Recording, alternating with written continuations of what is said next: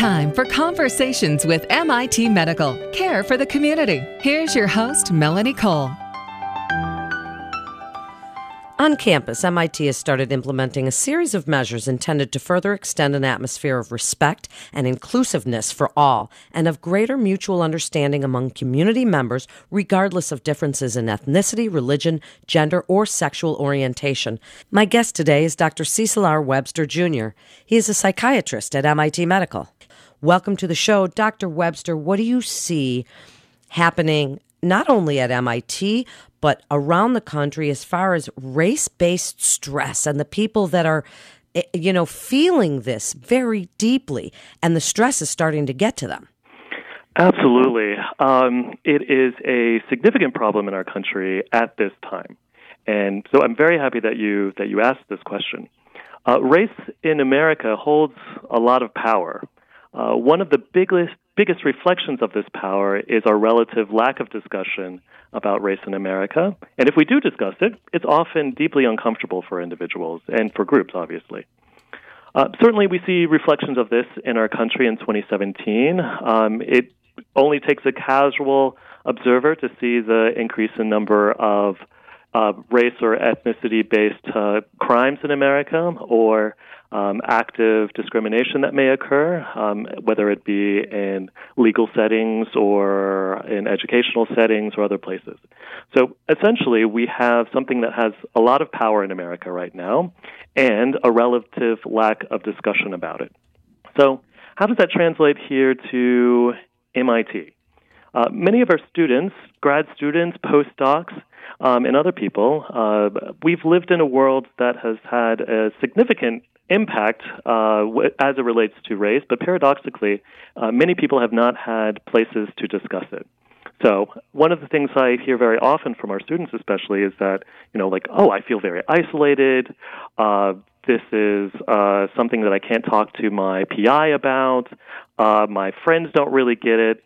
This is something that many MIT students have felt. So not only the stress of having to deal with these national issues or local issues, but also the fact that they don't have or don't feel like they have a space to discuss it with other people and have it be heard or acknowledged. So further, this is a university setting, and MIT is a very high-powered institution in which requires a lot of our students. So there is often this perception, or at least an emphasis, of productivity versus acknowledging one's personhood, whether that is the direct experience with somebody or an indirect experience with their friends. Just having the experience of having to neglect or feeling like we have to neglect a part of our personhood can be just stressful in and of itself. So on a national level, not being able to have these discussions about race in America leads to a lot of stress on the individual level, especially here in a university setting. So what do you think you can do about this? Is it starting the discussions, Dr. Webster? Is it continuing these? Is it meeting with the individuals who do feel, that they are the victims of this, and having them be able to talk to somebody about some of these stressful situations? And if it's about the conversation, how do you get people to start that conversation and to be civil with each other when discussing it? Yeah, that's a great question, and a question that many people have done a lot of work around. I don't think any of us have all of the answer, but I think if we work with one another, we can certainly get a lot closer. As it relates to MIT, there are two basic levels that we can work. One is on the individual level, and the second is on the university level. Let me touch on the university level for a moment, and then I'll go back to the individual level. On the university level, we've had, for example, the recommendations by the Black Student Union and Black Graduate Student Association back in 2015 about what may be helpful in supporting our students of color here. The Institute has taken this up. There are many new programs, to include my own role here at MIT Medical, in order to directly address the needs, the particular needs and unique needs of some of our populations here that are racial and ethnic minorities. Also, it's a part of the Institute's mission. So having a top-down approach about a cultural shift with the Institute is also very important. So having one's PI, for example, or having one's professor acknowledge and know that this is their responsibility to make sure that all of our students are well taken care of is something that the Institute has done a lot of work toward. We obviously have a long ways to go as an institute, but at least we've gotten a good running start. On the individual level, it's a little more difficult and a bit more nuanced. This is something that we work very closely with our students that come here to mental health and counseling. This is something that we work with other student groups or institute groups, and this is something that we work on a larger level with some of our providers here and staff in getting training. But with our individuals, the biggest thing I would say is not to isolate. Isolation kills our self-esteem, it kills our ideas of self-worth, and with disconnection and isolation, it can really feel like no one knows about you or your experience. So one of the things that I always relate to other people is you've got to talk about it. There are a wide variety of reasons why that's a very difficult thing in America, especially right now. But if we don't discuss it, it sort of sits there and festers and can create more problems than we may need or can bear. Also, if you feel quite isolated, discussing with other people can really acknowledge, oh, okay, I'm not going crazy. This is my experience. Other people have had it too. And so just being able to acknowledge the difficulties in one's experience can be very important. So lowering our isolation can be very important. The second part that I often talk about on an individual level is making sure that we have the capacity for these discussions. So let's say, for example, you have been working in your lab for the last 18 hours, or you've had a major problem set due, and you haven't had any but 4 hours of sleep, and somebody makes a comment about, oh, are you here to pick up the trash? Like somebody assumes that you're a janitor or something. If you're running on fumes, that may not be the best opportunity to have a discussion about how a comment like that may impact your emotional well-being. But, for example, if you talk to a friend about it, like, oh, I've had this weird interaction with one of my colleagues. They thought that I was a janitor, and this friend can say, oh, yes, the same person did that to me.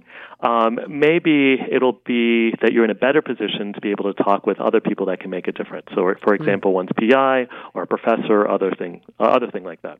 So, Dr. Webster, and along those same lines, because you're speaking about that ability to feel that other people are in this with you and that you're not alone. And as far as like hearing all voices, do you think that the protests that are cropping up at universities around the country help people who are feeling this race-based stress to feel more included because the protests seem to support them? Or what do you think that those kinds of big group gatherings, do they make them more fearful, or do they make them feel like somebody is hearing their voice and there are people willing to stand out and say this is wrong? Well, maybe it can have a variety of responses. One, it can ideally help people feel like there is a sense of community that have a shared set of values and goals and working toward a similar goal. So in that way, these upcroppings of demonstrations or sit-ins or what have you can be very, very good. On the other side of it, it can also help raise awareness for people that may not have any knowledge that there may be a difficulty or a problem in a certain area. So that can also be very useful. Being visible is a great way for people to understand sort of a more nuanced view, or at least want to potentially discover more about what the issue may be. In a complicated way, hopefully that may lead more to individual discussions about what the goals are, what the problems are, and matters like that, generally speaking.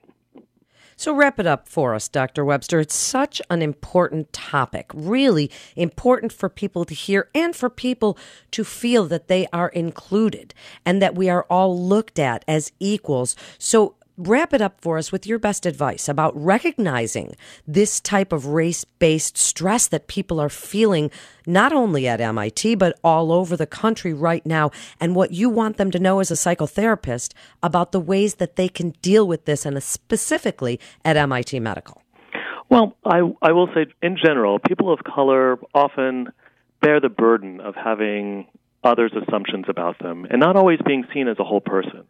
So, in general, I would say that making sure that we take care of our whole person is paramount. So, if that means taking care of your whole person is making sure that you get lunch, or if taking care of your whole person is making sure that you stay connected with friends or family, do that. The other part of it is making sure that we stay well connected with our bodies. So paying attention to when we feel stressed or stressed out or overwhelmed or anxious or worried or excited or elated. All of those things are very important. Being able to reflect on how our bodies feel and how they are, those are great ways to give us guidance about what is happening in front of us. For example, if we don't acknowledge that, your heart is racing and you're feeling flush and your hands are shaking, if you don't acknowledge that, that may be harder for one to acknowledge that there's a difficult experience that they're experiencing now. And then the other thing I would say is making sure that we have the capacity to have these discussions and conversations. If you don't have it in that moment, don't have it in that moment. That just leads to heated interactions. But if you can purposely make sure that you have more emotional capacity to have a difficult conversation, that can be very important. Thank you so much for being with us today and for all your good work. You're listening to Conversations with MIT Medical, and for more information, you can go to medical.mit.edu. That's medical.mit.edu. This is Melanie Cole. Thanks so much for listening.